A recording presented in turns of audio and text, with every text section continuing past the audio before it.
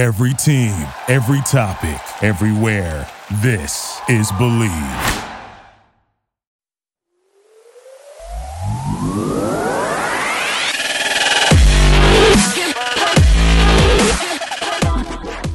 Bienvenidos, señoras y señores, to the Bleed Los podcast.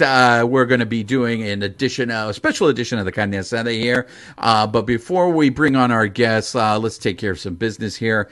Basketball is back, and BetOnline remains your number one source for all your sports betting needs this season. You're going to find the latest odds, team matchup info, player news, and game trends on BetOnline. And as your continued source for all your sports wagering information, BetOnline features live betting, free contests, and giveaways all season long. It's always the fastest and easiest way to bet on all your favorite sports and events, whether it's the NFL, NBA, NHL, MMA, tennis, boxing, even golf. So head to betonline.ag to join and receive your 50% welcome bonus with your first deposit. Make sure you use the promo code BELIEVE, that's BLEAV, to receive your rewards. BetOnline, where the game starts.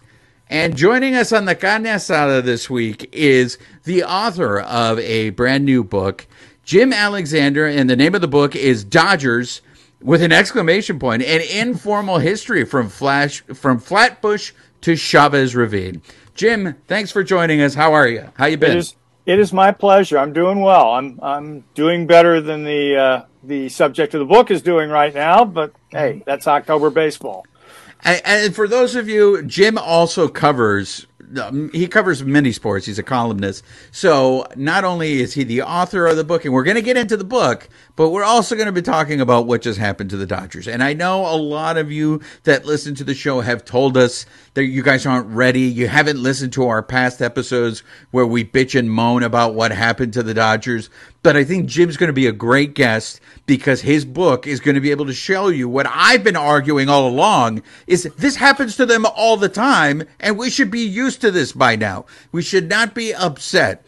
Jim, let me ask you this. There are many books on the Dodgers. I mean, it seems everyone wants to write about this team. What made you want to write your book? Well, it's sort of weird the way it worked, the way it developed, because I've been writing columns for a lot of years, and I was thinking, well, maybe I can do a compilation of columns or something and try and sell that as a book. And I'm sitting in the back of the family car, okay? This is weird the way it worked. We're on a family trip going up to Oregon to see one of our daughters. I'm sitting in the back seat. I've got my iPad out. I'm going through stuff. I'm trying to figure out, well, what's going to sell? What might work? And I'm going through some of my Lasorda stuff because I've written countless columns on Tommy over the years. And I'm sitting there and I'm looking at it. I'm thinking, I could go in a different direction with this.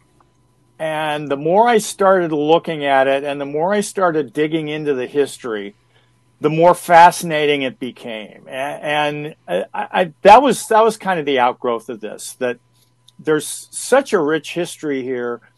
And no one had really ever written a book encompassing all of the history from Brooklyn in 1883 up through the end of last year. I mean, obviously, it's no longer the entire history because it was published in July.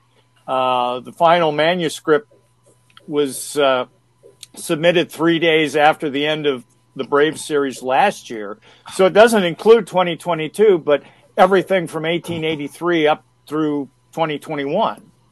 And really, the more I dug into like the 1880s stuff, for example, and then, the autobiography or the biographies of Zach Weed and Dazzy Vance and some of the greats in Brooklyn and the Boys of Summer teams and all that.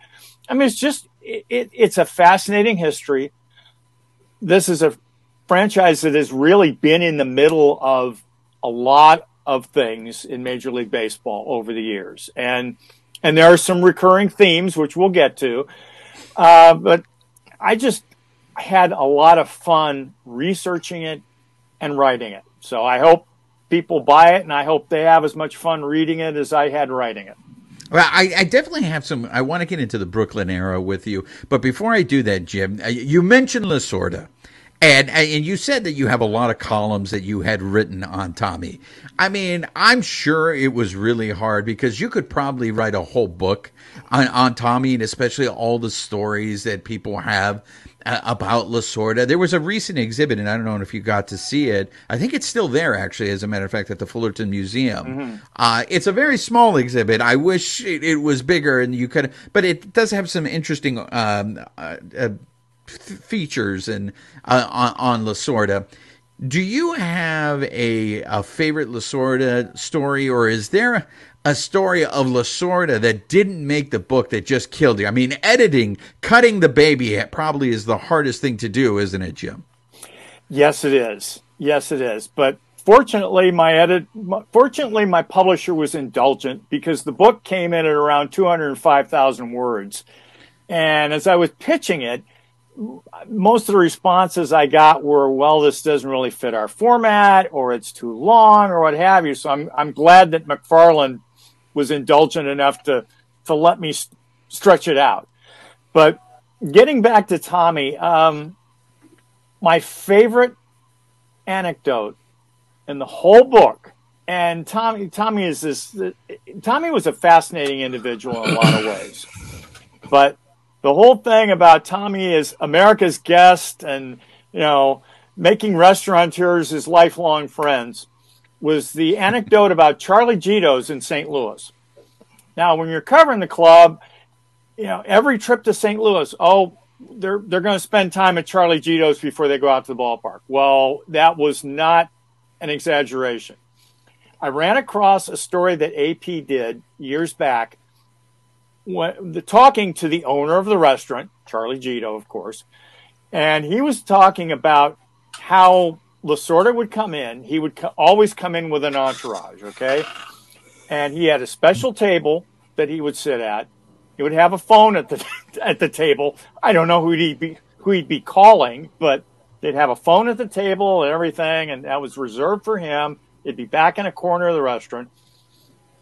He said that Tommy would order a salad, but he would sample from everybody else's plate, and at the end of the day, he would have eaten more than anybody else. So, and that's Tommy. I mean, he was larger than life.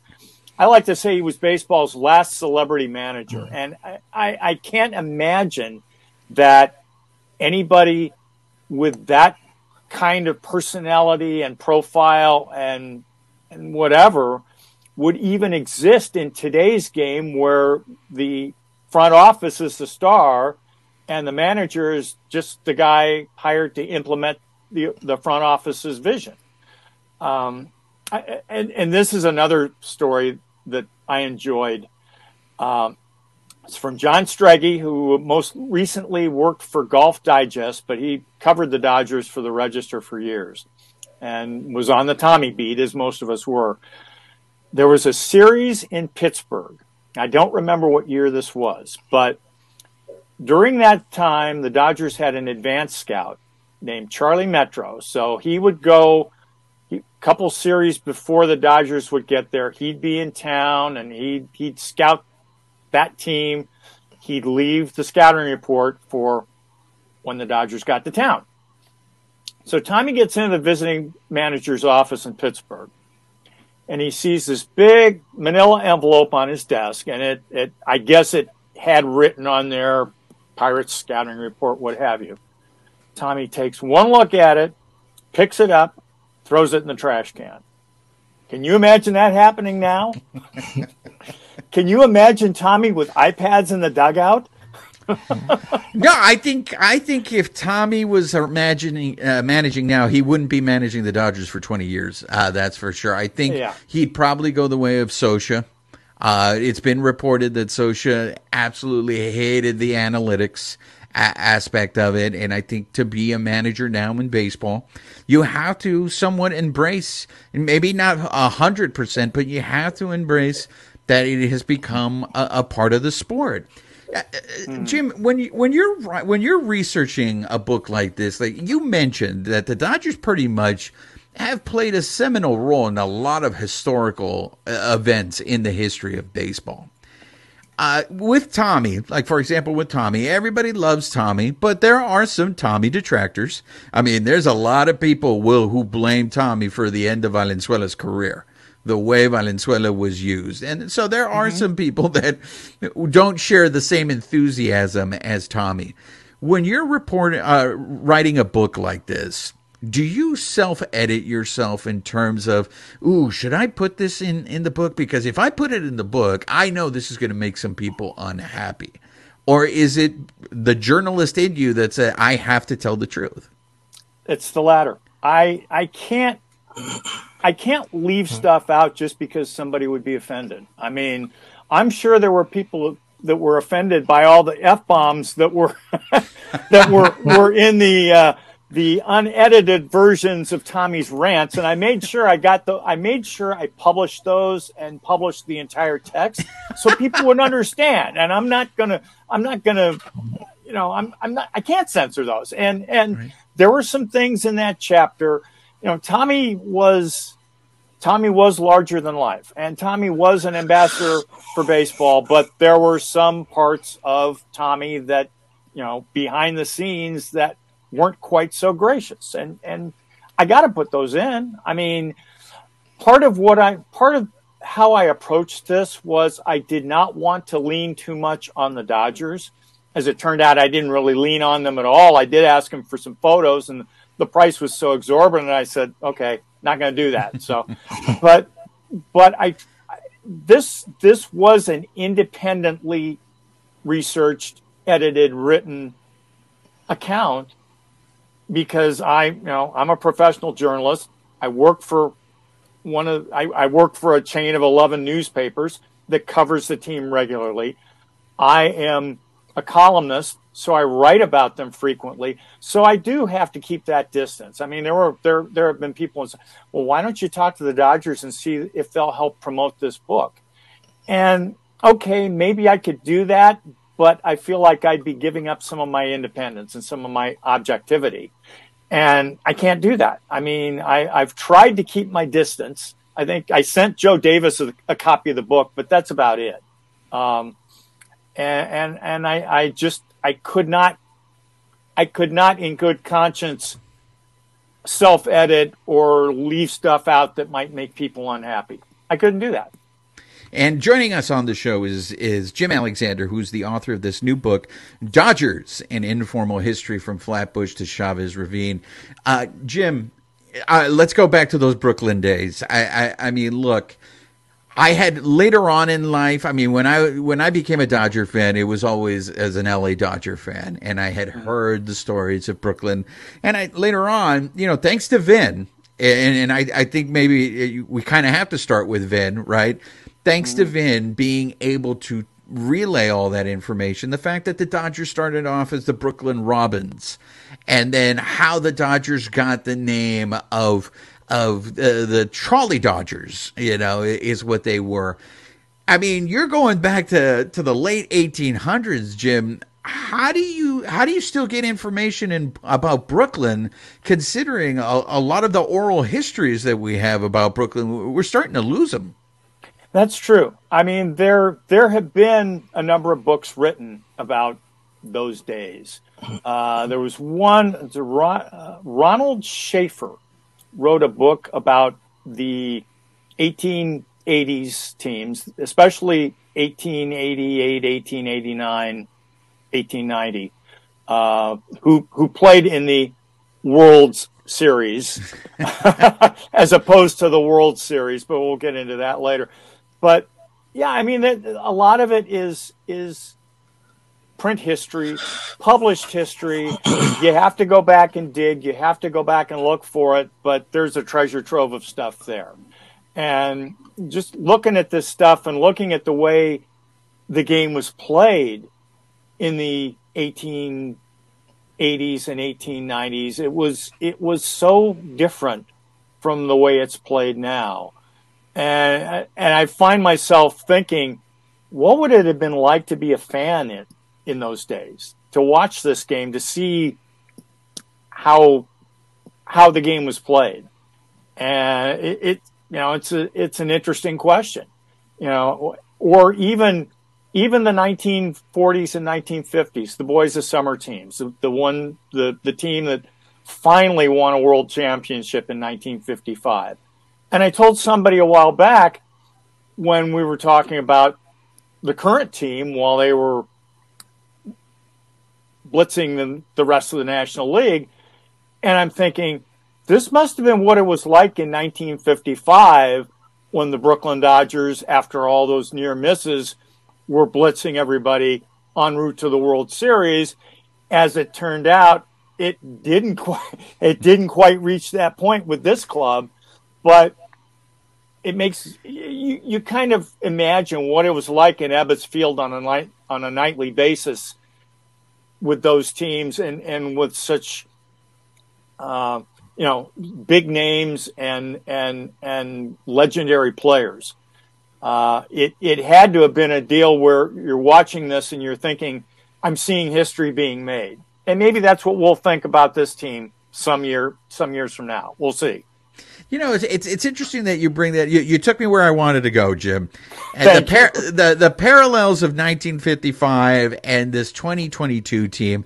I was telling our audience that after the Dodgers got eliminated by the show pods, I was just like, look, this is what it must have felt like to be a Brooklyn Dodger fan. You asked the question what it would have felt like to see those teams and be a fan back in those days.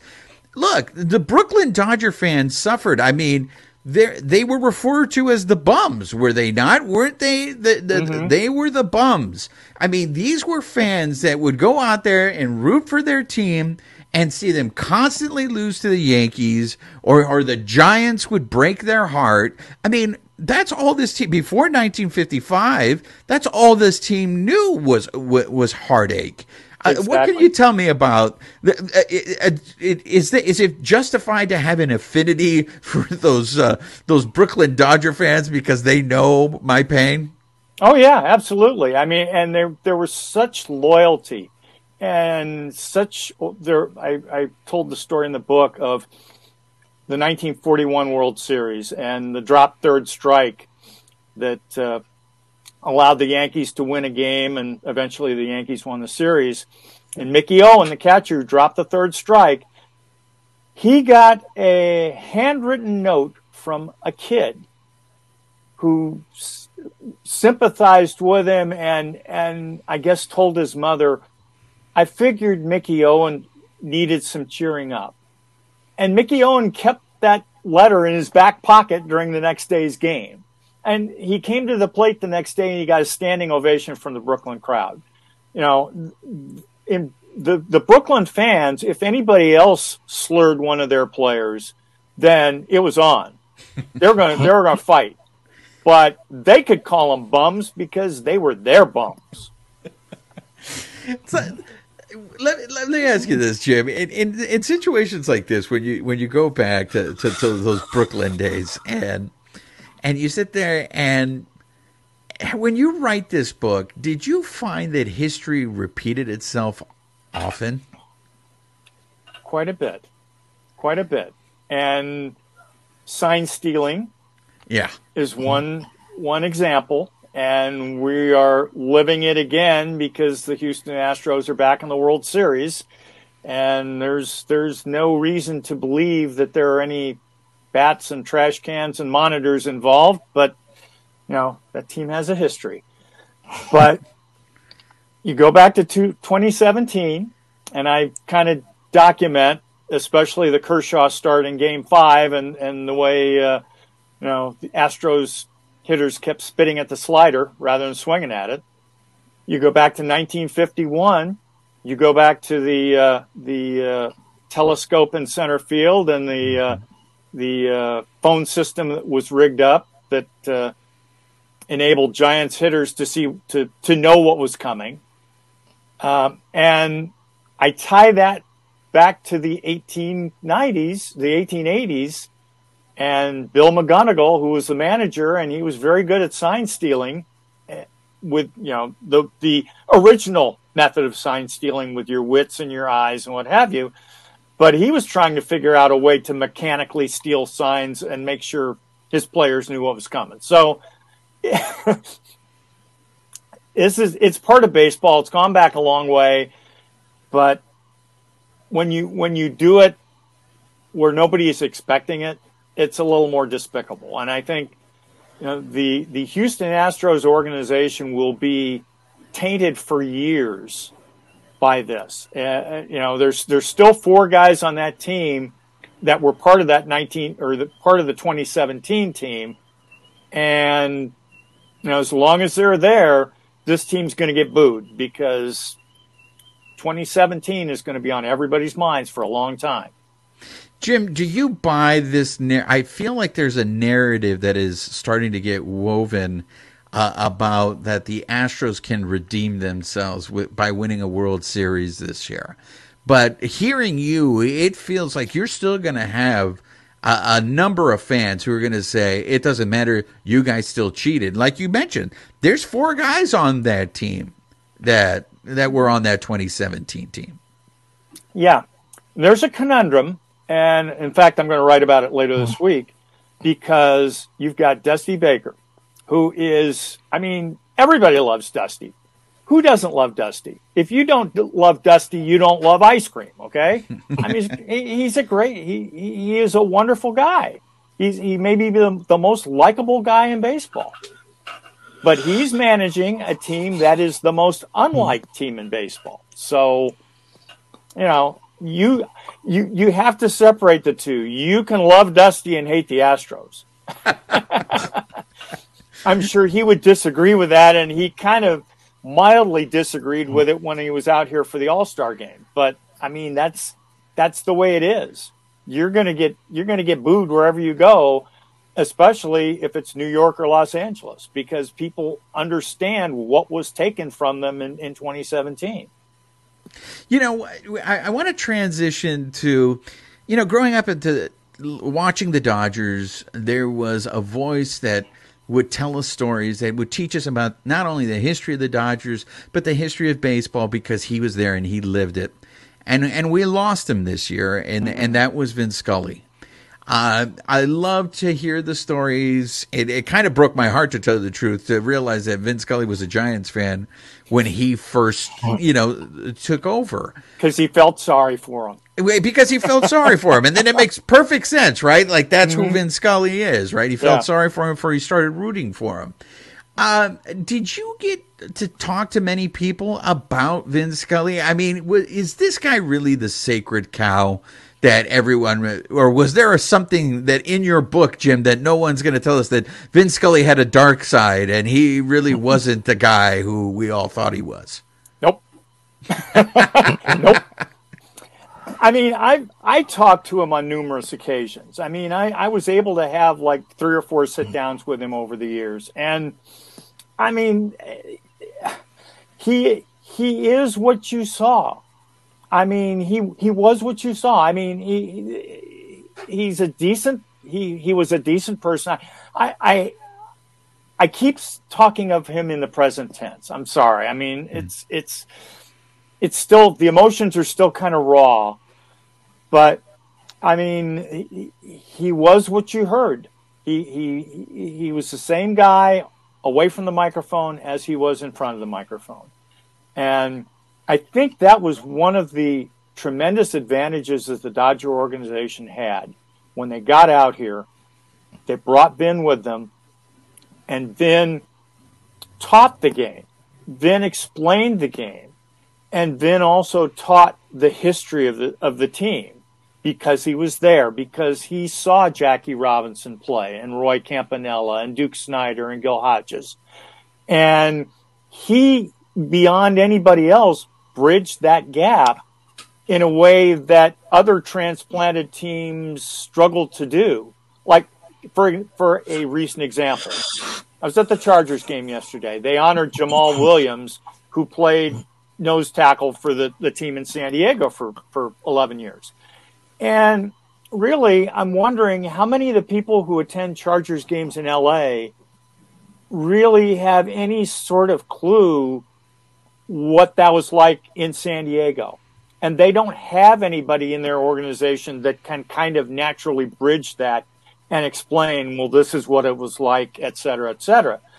The Dodgers had that with Vin. And I think that helped them create a base here in Los Angeles, because Vin could naturally tell stories about that history and get people to understand, what happened in the past sort of leads into what's going on now and what's going to go on in the future. And I think ever since, there's been that strong connection throughout the entirety of Dodger history. And I think that's why it's important to have books like what you've read, in the sense that it keeps the legacy alive of those that came before us. And I think you bring a very good point up with that Chargers story. Is, if we don't share these oral histories, if we don't repeat these stories, the stories die, and eventually no one's going to know about it. Yeah.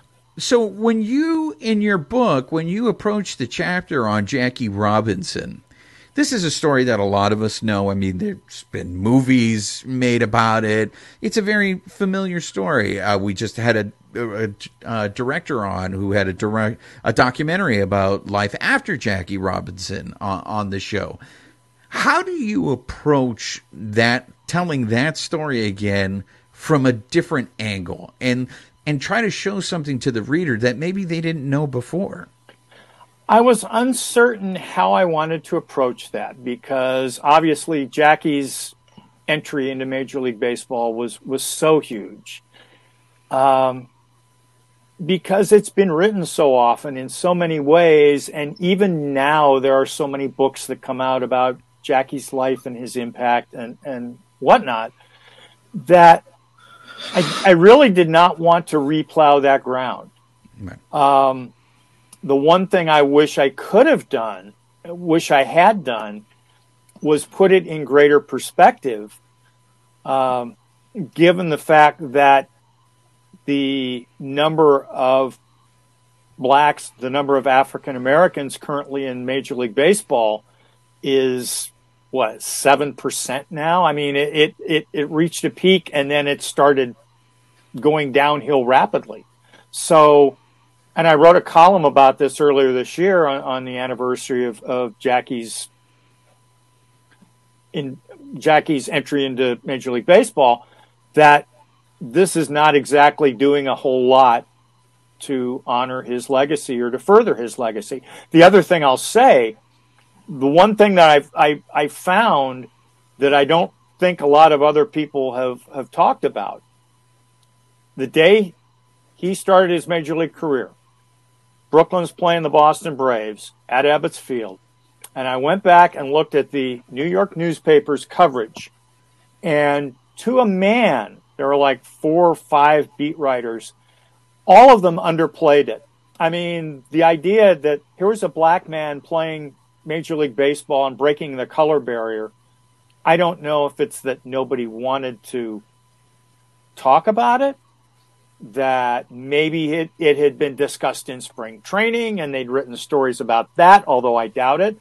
But it was like it was buried in each of these stories, that it was like the bottom third of the story in each case. And one of them, and I can't remember which beat writer it was, referred to him as the colored boy playing first base. And I guarantee you now that would be as racist as you could imagine. But back then, in what was essentially a racist society, it was sort of that was kind of the way it was. And so I thought that was tremendously interesting, that it was underplayed the way it was.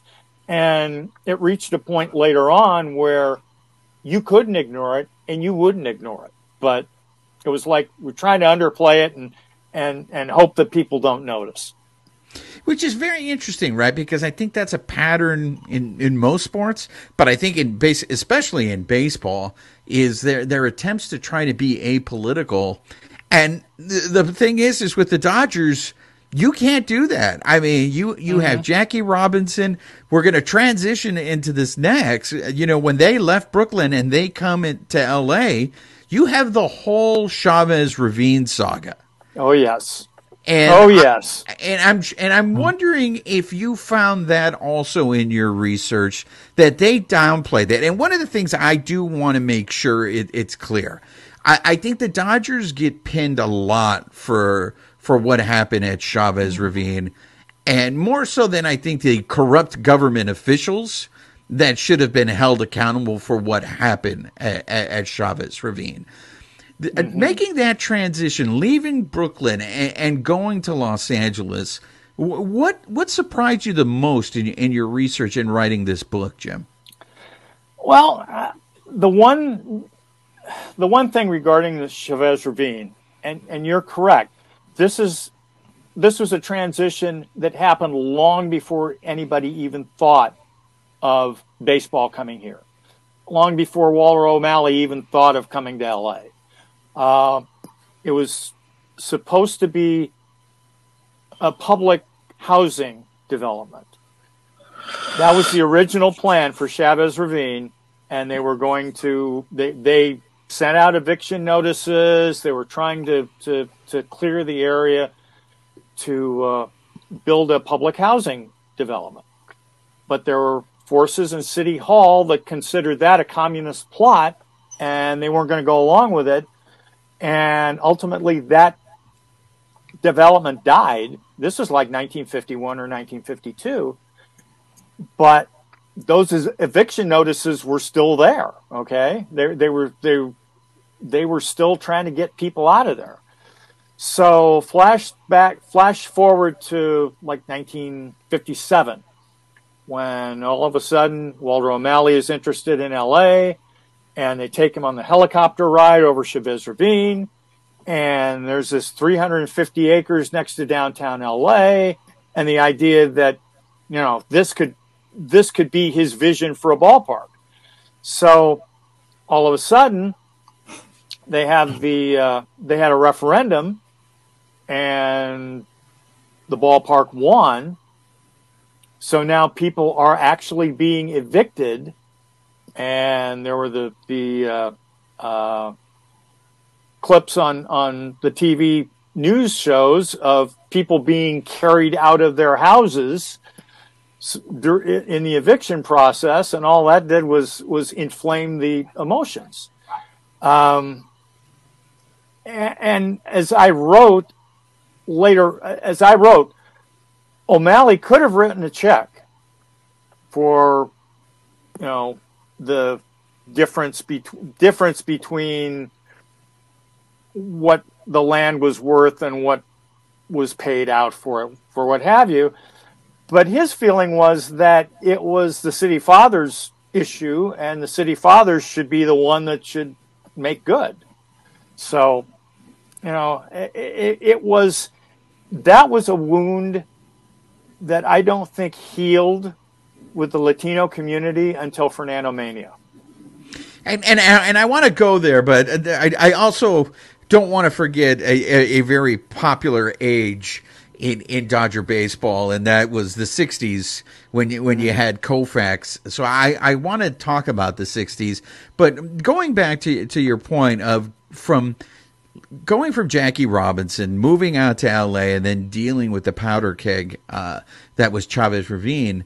And it was funny that you had mentioned in your book that you felt like you didn't give it enough perspective in terms of what was going on with Jackie. Again, to me, your book just reminds me just how history repeats itself if we don't acknowledge it. Mookie Betts earlier this year wore a shirt basically stating that he wanted to see more African Americans play baseball. And I felt exactly what you just said about Jackie Robinson in the New York papers, and they were downplaying it. I don't think that got nearly the coverage that Mookie was probably expecting it to have, or that it did deserve to have. Because I've brought this up with African Americans that we've had on the show. people have ideas of how to try to get more African Americans to play baseball, but the problem is we just don't have it. I mean, you said 7%.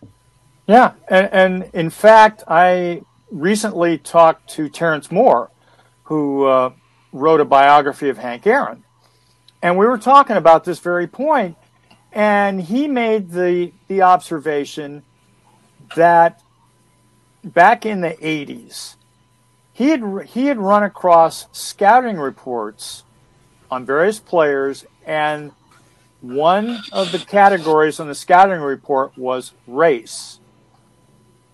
And he did some digging at the time, and he talked to some prominent African-American players, and they were convinced that baseball was trying to limit and reduce the number of African-American players at that time. This was in the 80s.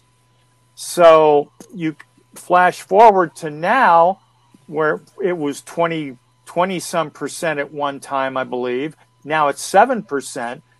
A lot of those are Latin American players, so I'm not sure what the total racial composition is now. But yeah, it was like there was a concerted effort to reduce the number of blacks in the game. And there are a lot of rationalizations that baseball or that football and basketball are more popular in that community. The idea that college scholarships in baseball are fewer. It's only 11.7 full scholarships per roster, and most of them are divvied up among like 20, 25 players. In fact, talking to Dusty in April when the Astros were out here, and he noted that his son went to Cal, played at Cal, graduated from Cal, and that's not cheap. And so, and they had to shoulder a portion of the tuition because he didn't get a full ride. Nobody gets a full ride in baseball. So that's another obstacle. So I don't know. I mean, there's the RBI program, there are the urban academies, there are things that they're trying to do to get more black kids interested. And I don't know how successful they're going to be, how successful they are.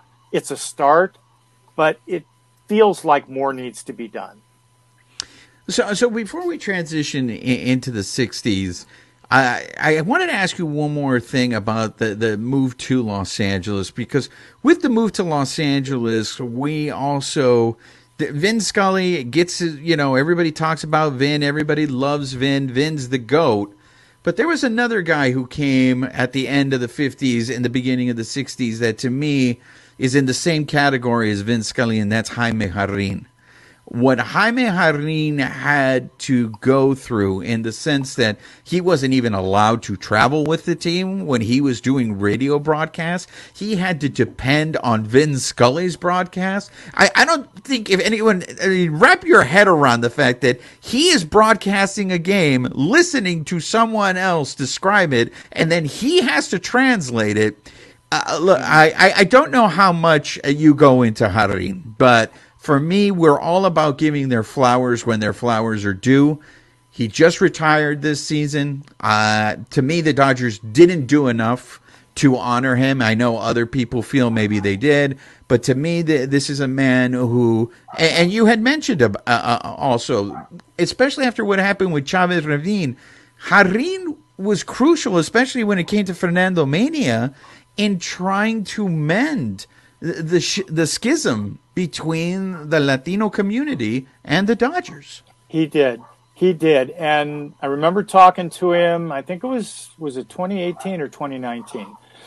And he talked about how the fan base has transitioned and how you have Latinos in that ballpark, not only in the upper deck, not only in the bleachers, the pavilions, but all over the ballpark, and how Latinos have become such a large part of the Dodgers fan base. And a lot of that is Jaime. A lot of it is Jaime. And what he has done over the years to popularize the Dodgers and baseball and the Latino community it's indescribable. I mean, whatever flowers he received, and he did receive, he did get a lot of love. Whatever it wasn't enough. Yes, I agree with you. I would agree with you in that sense. So, Jim, going into the 60s, all we ever heard, I mean, there was Drysdale. The Dodgers had other pitchers. But the one guy who had become a legend, a myth, especially to us as we got older, was Sandy Koufax. Now, I never saw Sandy Koufax pitch. There's the videos there, but you see it, and it sounded like this guy had to win every game 1-0, or the Dodgers had no chance of winning. I mean, it was an era where you had other guys like Bob Gibson, the era of the pitcher. You know, are we ever really, I mean, we have Kershaw. And people make the argument that maybe if you look at his numbers are actually better than Koufax's. So is it Kershaw the greatest lefty, or what were we missing out with Koufax? Like the fact that we didn't get to see him live. Are we ever going to be able to give Koufax his due? I don't know. I mean, it was such a different era, and even in an era of the pitcher, the Dodgers were such a light hitting team that it was like, if you got a run early in the game, you better make it stand up. And Sandy did more often than not. Personal story, first game I ever went to, 1966. I remember the date. It was August 20th. They were playing the Cardinals. It was a Saturday afternoon. I missed Koufax by a day because he pitched that Sunday, and I think he got his 20th win that day. That was his final season. And as we know now, you know, he knew even before that season began and before the big holdout, him and Don Drysdale, that was going to be his last season because his elbow just could not stand up to it anymore. But the thing is that for those 5-6 seasons, after he figured it out and figured he didn't have to grunt on every pitch and throw at max effort, and he became a better pitcher, those 5 or 6 seasons made him a Hall of Famer because he was as dominant as anybody, I would say, in baseball history. When he took the mound, you knew the chances were good he was going to win. So when he chose to sit out, because I believe it was Yom Kippur or Rosh Hashanah? Yom Kippur. When he sat out for Yom Kippur, was that a big deal back then? Yes, it was. It was, and it's something that's resonated with Jewish men and women and kids ever since, because it's like, well, if this guy was willing to sit out a World Series game to honor, to observe Yom Kippur, then what's my excuse?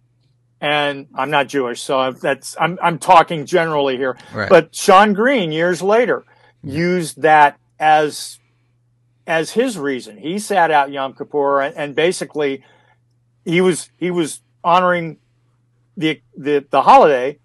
He was also honoring Sandy because Sandy did it, and it from a cultural standpoint, that resonated in, I got to believe that resonated in the Jewish community like nothing else, because again, you've got an opportunity to pitch in game 1 of the World Series, but your religion is more important. So that sends an unspeakable message. And I think the idea that, okay, Drysdale lost game 1 to the Twins, Sandy came back and lost game 2, but then Sandy came back in game 5, and I think he had a no-hitter for like 5 innings and beat the Twins. And then in game 7, that incomparable game that he pitched against the Twins to win it 2-0 and bring the Dodgers their second World Series championship in 3 years. It was kind of like the whole picture says, see, you can sit out this holy day and it'll still work out. You know, I find it really interesting. I mean, you write a book on the history of the Dodgers and really the significance of this organization. I know the Yankees are always going to be the standard because they've won all the championships. But when you look at the social impact that was made on the sport, I will argue, and you tell me if I'm wrong, Jim, that there has been another organization that has been more important to the social aspect of not only the culture, but of this country than the Dodgers. I can't think of any in any sport. I think you're absolutely right. It's just and it's so varied, and it's so many ways, and it's so many cultures that are involved. I don't know. It's sort of hard to describe in a few words. It took me 205,000, and I'm still not sure I totally did it justice, but I tried to. But it's like the history of this team and the threads that run through that history. You know, it's not just baseball. It's society. It's this country. It's our kind of sometimes staggered progress. I mean, the Dodgers. It sounds arrogant to say the Dodgers have had a hand in all this, but they've been part of all of it. And I can't think of another team in another sport, and even beyond sports, any entity that has had so much influence, so much impact, been impacted so much as the Brooklyn, Los Angeles Dodgers, Robins, Bridegrooms, Superbas, you name it. Oh, by the way, before we forget, when the franchise finally settled on the name Dodgers, it came from the Baseball Writers Association chapter in New York. So it was us writers that came up with the name. So never forget that. There we go. So be nice to writers, everyone. Exactly. Be nice to writers. It's funny, Jim, because my friend, is from Chicago, born in Chicago, on the outskirts, but he was more of a White Sox fan growing up. But his father was a Cubs fan. And I asked his father one day, why were you a Cubs fan? And he said, because the National League was the first team to embrace the minority player. And because of that, the Cubs were in the National League. They were the team that was closest to where I lived. I became a Cubs fan. And to me, to hear him say that, it's just like, that's because of the team that I root for, the Dodgers. Mm-hmm. The Dodgers that were the ones that were going to do that. So I with the few minutes that we have left, I want to transition into the 80s and Fernando Mania. You had already mentioned it before, Jim. This is a topic on the show for us. We like to think that the majority of that stadium is Latinos. And, at one point it was easy to say it was just a bunch of Mexicans at Dodger Stadium. But just this past season, they had a Salvadorian night. They had a Guatemalan night.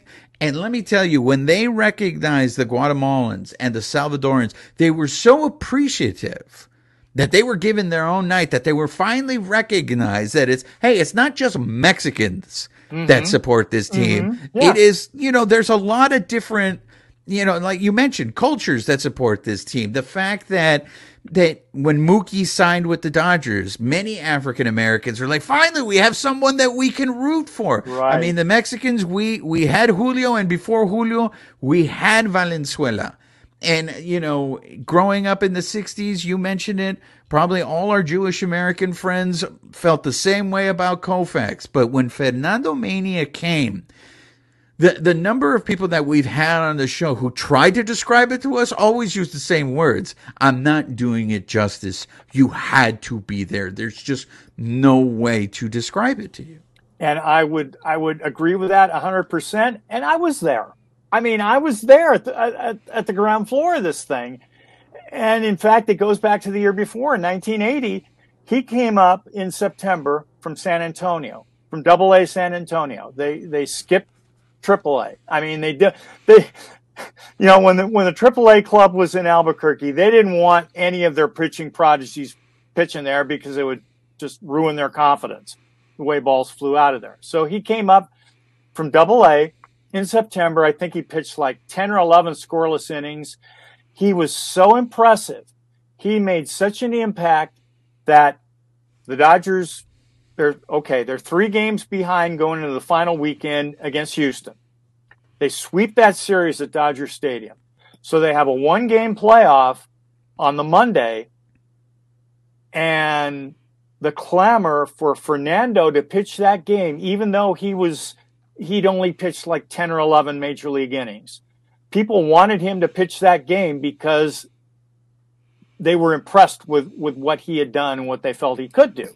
As it turned out, they used Dave Goltz, and he got slaughtered, and the Dodgers lost. And so fast forward to 1981. And he gets the start because Jerry Royce and Bert Hooton were injured. So he throws a shutout. And that started it. And I think it was the combination of here's this guy, this young guy.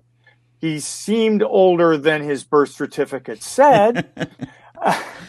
He's kind of pudgy. He comes from this little village in Mexico that nobody knows how to pronounce the name. And it's like he's come out of nowhere. It's almost like E.T. just showed up at Dodger Stadium and said, give me the ball, I'm going to throw a shutout. I mean, I know that's a little overstating it, but that was sort of the tenor of the time that this is a guy from out of nowhere, and he's doing this wonderful things, and he's got this shutout streak going, and how does this happen? And it was just Fernando contributed to a lot of that with the way he handled it, because he was unflappable. I mean, nothing affected him.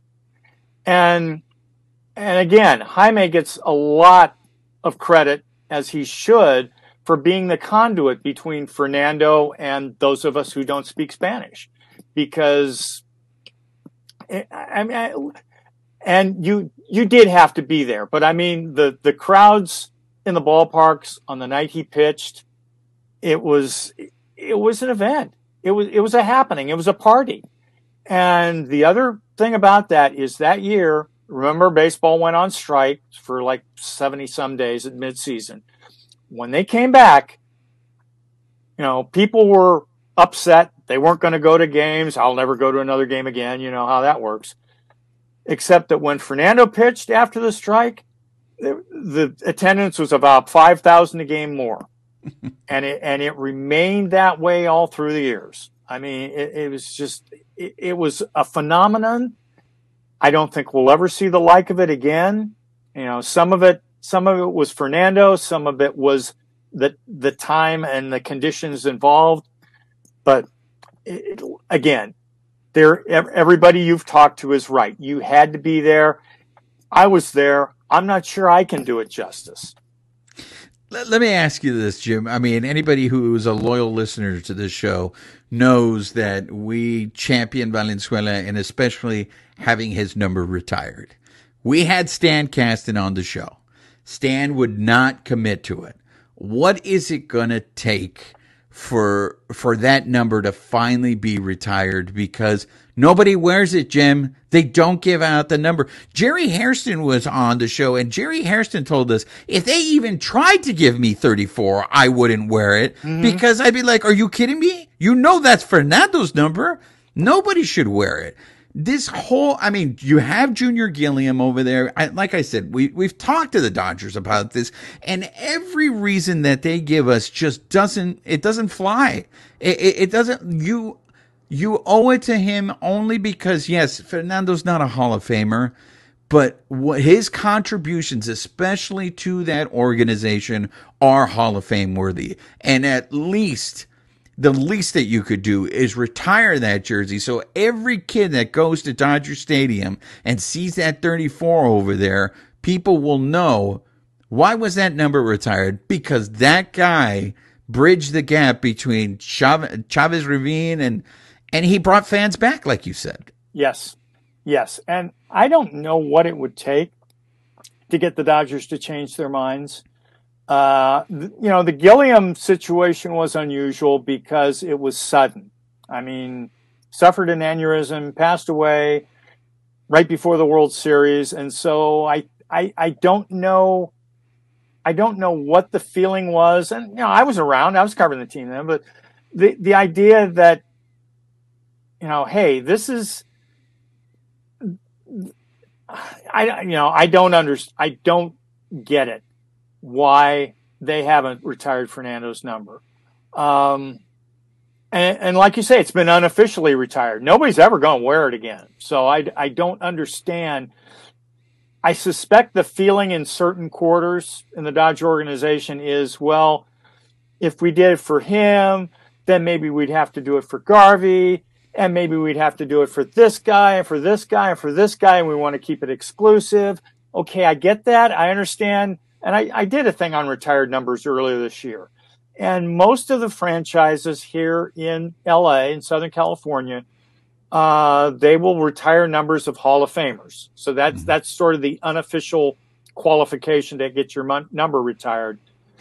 But I would say that community impact should be equal to whether you had a Hall of Fame career on the field. And in Fernando's case, it should be a no-brainer. His number should be retired post-haste. And again, I don't know what it will take to convince management, but if there ever is a test case, he's the guy. There's so much we could talk about, Jim, and everyone, please go out there and get Jim's book. But there is something that, look, we could do a whole show just on the 88 team. Right. I can come back anytime you want. But I do want to pick your brain on this. And, for the most part, we cherry picked all the great moments in Dodger history. But there's a period that's very dark, in my opinion, and that's the McCourt era. And I'm curious to hear your opinion on this. I know eventually the guy ran out of money, and that's why the guy got ran out of town. But the fans stopped showing up. Mm-hmm. And for all the grief that Dodger fans get for showing up in the third inning and leaving in the seventh, that Dodger fans don't care, I feel that Dodger fans played a huge part in running that guy out of town. That's absolutely correct. And if that guy I think I don't know, he might still be in LA, but if that guy never shows his face in anything because he knows he's going to get it. I can't think of anyone that has been as big a villain as McCourt. What do you remember about that era? Because for me, Major League Baseball should have never allowed him to buy the team in the first place. That is absolutely true. I mean, basically, he bought it with no money, as I kind of detail in the book.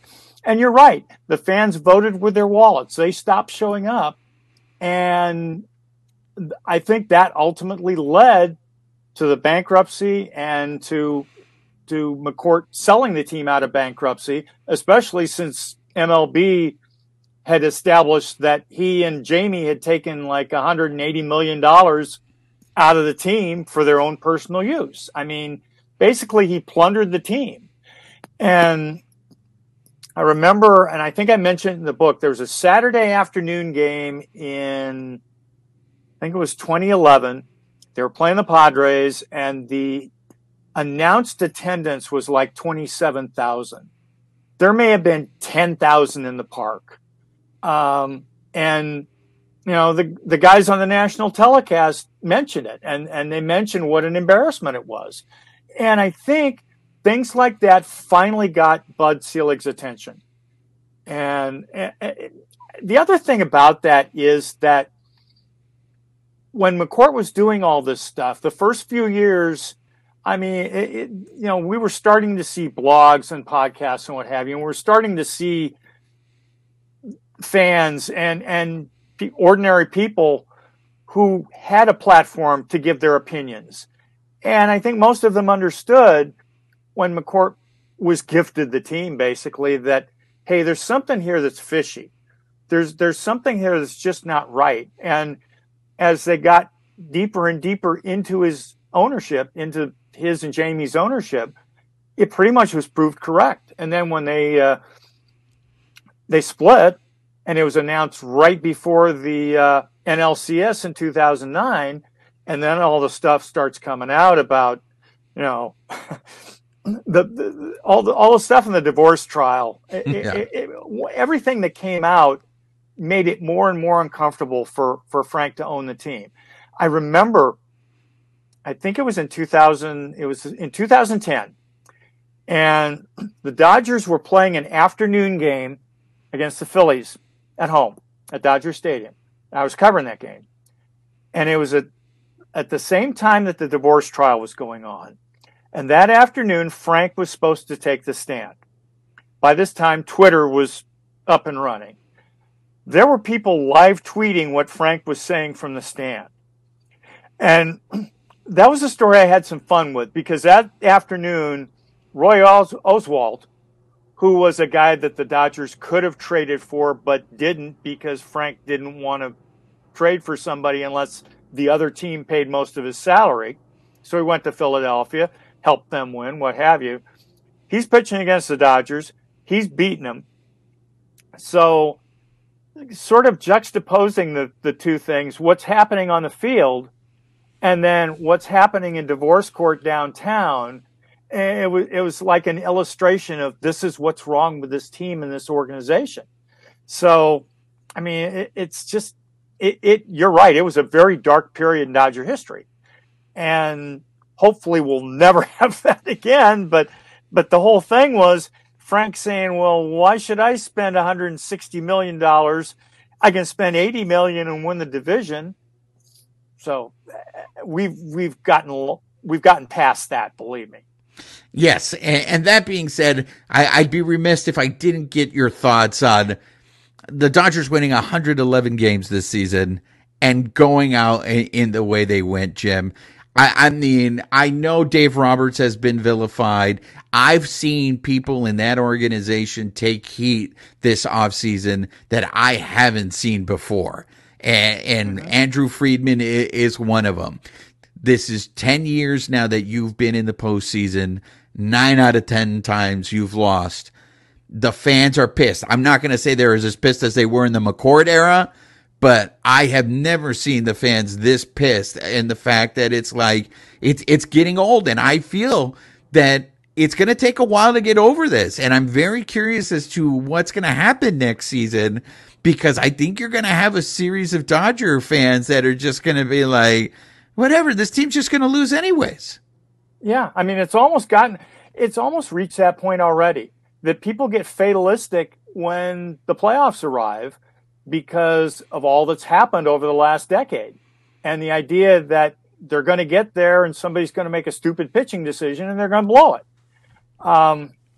Or decisions. And it's always been my feeling, and I know Friedman denied it at his end of season press conference, but it's always been my feeling, and it's been borne out, especially the last few years, that most of those decisions come from up top. And there are occasional glimpses into the process. I mean, the Game 5 against the Giants last year, when they decided to use Corey Knebel as an opener and not bring Urias in until the third inning, and Dave Roberts acknowledged that was made at the tippy top of the organization. You know, all roads lead to Andrew Friedman. So, and I know that's the way a lot of organizations do their business these days. I just think that trying to script a game plan and saying, okay, no way, no how, your pitcher can't pitch to the order a third time and whatnot, it doesn't make sense. And you go back to Game 4 in San Diego last weekend, Tyler Anderson was pitching great through 5 innings. Why are you taking him out? Why does he have to leave after 5 innings just because it's the Padres' order is coming up for the third time? I think if you let him go at least 6, then you have a better chance of managing your bullpen to the point where that doesn't happen. And the other thing is, okay, where was Blake Trinan? Where was Dustin May? I mean, were these guys hurt? Were they just passed over? I mean, what's going on? There's a lot here that still needs to be explained. And to blame Dave Roberts for it all, I think, he will accept a share of the blame, and he probably deserves a share of the blame, but it's not all on him. And if they had made a trade for a pitcher and there were trades available at the deadline, then maybe they would have had enough in the way of reinforcements that this might not have happened. So winning 111 games is great, but you got to be firing on all cylinders. And maybe in the future, it's going to come to where, okay, we're going to go all out to win the division, but we're not going to try and obliterate everybody. We're going to instead make sure we have our ducks in a row for when the real season starts. It's almost like you almost have to, especially with more teams in the playoffs now, you almost have to treat it like an NBA team does. That, okay, we're getting into playoff position, but the important games come in October, and that's the only way I can think of that this is going to be solved. It's going to have to be an attitude adjustment where you're looking to October like AJ Preller did. We laughed at him when he made all those trades at the deadline, but guess what? It worked. So until this last weekend, anyway. So the whole throwing Dave Roberts under the bus by Friedman, that dog don't hunt for you then, huh, Jim? No, absolutely not. And I wrote it the day after. It was an organizational failure. So let me ask you this: when I'm very curious why no one asked him this, or maybe that's the next follow-up question. If he always says that there is no narrative, or he always addresses the narrative that who's making the pitching decisions and it's always Dave. Well, if we have the same result every time, why don't you fire him? Doesn't that mean you're incompetent? Because the definition of crazy is doing the same thing over every year and expecting different results. If what you're saying is that Roberts is making these decisions and every year Roberts is making the wrong pitching decisions, isn't that cause for him to get fired? I think you just answered your own question. That he's basically betrayed that it's not all on Dave Roberts. Yeah. But so, I mean, will ownership, you saw what a perfect example was the Phillies. The Phillies blew out their manager in the middle of the season, and look, they're in the World Series now. Mm-hmm. And yes, it's random. I don't think anybody could have predicted the Phillies going on the run that they needed. But you mentioned it too, the scripting, having the plan. Is that what's missing from the Dodgers, is going off script? I feel like the 1 year they did go off script in 2020, it paid off for them. Mm-hmm. Although it helped that the other manager made a blunt. The other manager stuck to the script? Yep, exactly. Well, it's interesting when you talk about the Phillies, because I was listening to an interview yesterday with Jason Stark of The Athletic, and he's based in Philadelphia, so he sees the Phillies a little more than he does other teams.